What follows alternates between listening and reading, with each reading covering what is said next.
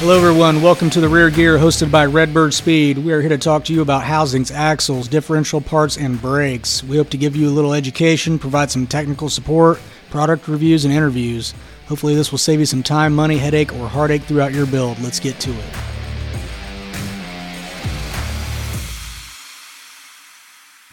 Hello everyone, welcome to the Rear Gear. We are here today to talk about 12 bolts versus 9-inch Fords. Now these are applications where they're available for, you could go either way with, if you have a Camaro, a Chevelle, Nova, there's all kinds of applications where you could pick one or the other. So we're going to talk a little bit about why we would use 12 bolts, why we use 9 inches, and how we applicate those. You want to tell us a little bit about the 12 bolt? Sure. We get a lot of guys, just going back to what you were kind of talking about, that say, hey, I got a G-body almost on a daily basis.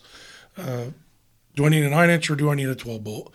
The 12 bolt is going to be the rear end that's going to be able to withstand less horsepower than the 9-inch. The ones that we offer are going to come with 1/4-inch seamless DOM tubes.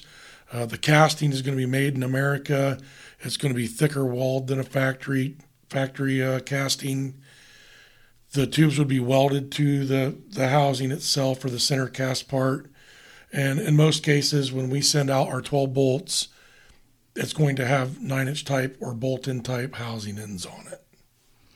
So, yeah, the 12 bolt's going to be period correct. Like if you have like a 69 Camaro and you are determined, like I am putting a 12 bolt back in my Camaro, I get it. And there's a lot of times where that's a perfect fit. It's great.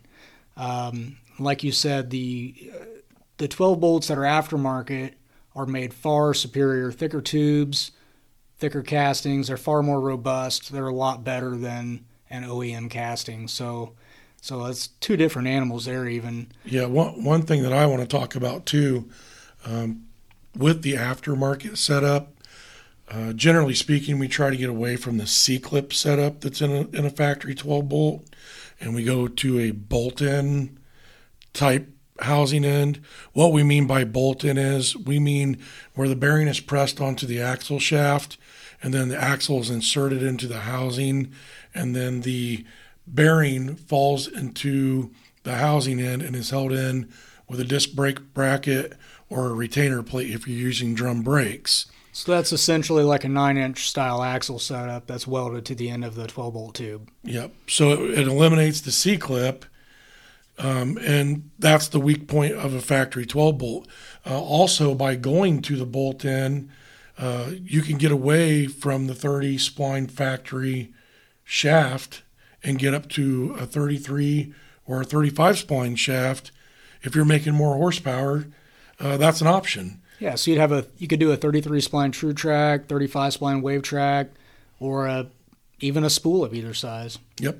So there's a ton of different differential options, spool options, axle spline options to go with the aftermarket 12 bolt. One thing is, like if you're running a stock eliminator car and you have to have a 12 bolt, I mean, it would be a good fit. It would be, you've got a lot more robust housing than stock. 35 spline axles with a spool, that would be a scenario where you would have to have a 12 bolt. Yeah, another spot on that housing that we didn't talk about that's much more robust is the main caps. The main caps, you're looking at better main cap studs. You're looking at more robust caps so that you're not worried about them being broke. And I know that's a huge concern for a lot of people that are running stock 12 bolts. For sure. So going to the 9-inch, the Ford 9-inch is a little different animal because in the 12 bolt, your posi and your gear are set up in the housing. In the 9-inch, you've got a center section that bolts to the front of the housing. Then you get your brakes on there, slide your axles in and bolt them on. So it's essentially a separate piece. So from a convenience standpoint, that is kind of nice. Like if you want to take your center section to your local shop guy that rebuilds your diffs for you, whatever, it's more convenient. You just drop the center off, go back and get it later. You don't have to take the whole rear end out of the car, so that is nice. Another nice feature on that is if you're wanting to run different cases for different racetracks, or if you're wanting to run a pro gear at the racetrack and a street gear on the street. Oh, absolutely. The 9-inch is kind of like a Swiss Army knife of rear ends when you stop and think about it. Yeah, you could pull your axles out, take your wave track center section out, throw a center section with a spool in it, and go tear it up at the track. Yep. Another nice feature on the 9-inch is that it's all mild steel. So if you want to add a wishbone, or if you want to add a torque arm, or if you want to weld on like custom 4-link brackets, or if you want to put on coilover shock mounts and make it adjustable, it's just the options for a 9-inch, and the custom mobility part of it is pretty endless, really. Yeah, you can't weld to a 12-bolt casting unless you're an absolute master welder. That I am not. So welding to the top of a 9-inch can makes, your options pretty much endless to be able to weld to the top of that can. So that is definitely convenient. One thing I want to touch on, Aaron, is we talk about the 9-inch being much more capable of holding more horsepower than the 12-bolt. Can you tell us why that is? Yeah, so the main thing, well, for one thing, you got a bigger gear. It's a little bit bigger of a gear. The next thing is you got 3 points of contact. So you got your pinion bearings, and now you've got a pilot bearing on the front of your case. So that's just going to aid in reducing gear deflection, which makes it stronger. You also do have a lower gear on pinion contact area, so that makes it stronger also. So it's kind of the only downside to the 9-inch is it's not period correct. So if you got a 1962 Chevy truck and you are like, I am absolutely not putting a Ford 9-inch in my truck, I want a 12-bolt. Well, you got like a 500 horsepower LS, that's totally fine. One thing to go back on the gear ratio thing, and the 9-inch seems to have more gear ratios available than the 12-bolt. One thing also, just to touch back on the points of reference and the strength of a 9-inch, Aaron alluded to the fact that there was 3 reference points, 2 front pinion bearings and a pilot bearing on the pinion itself, which is what gives the gear the rigidity. The 12-bolt only has 2 pinion bearings up at the front snout of the housing.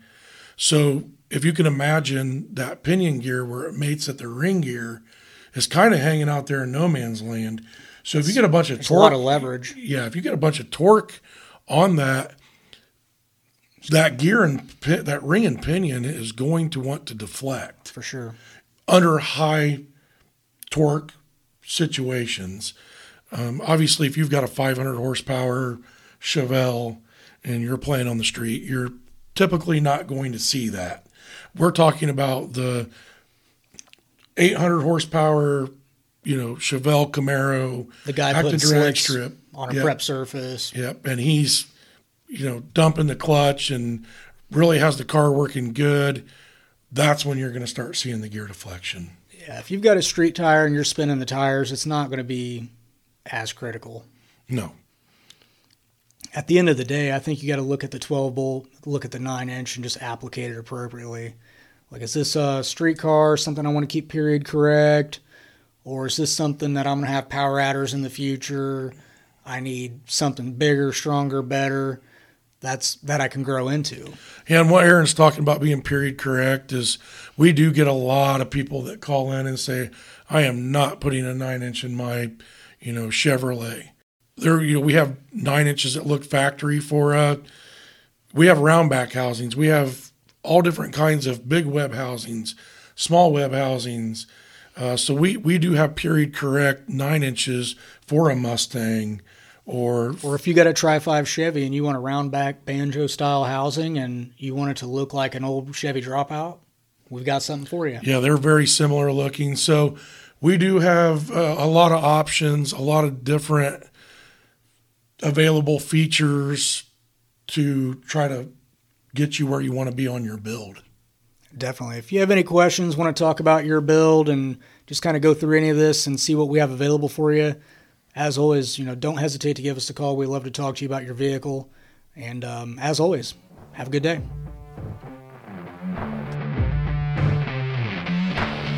All right, everyone. Thanks for joining us on The Rear Gear, hosted by Redbird Speed. If you have any questions, you can contact us, 260-301-2424, on our website, redbirdspeed.com, Facebook, Instagram, YouTube. Be sure to like the show, give us a subscribe, leave a review. Any of that helps with the algorithm. We appreciate your support, and thanks for listening. Have a good day.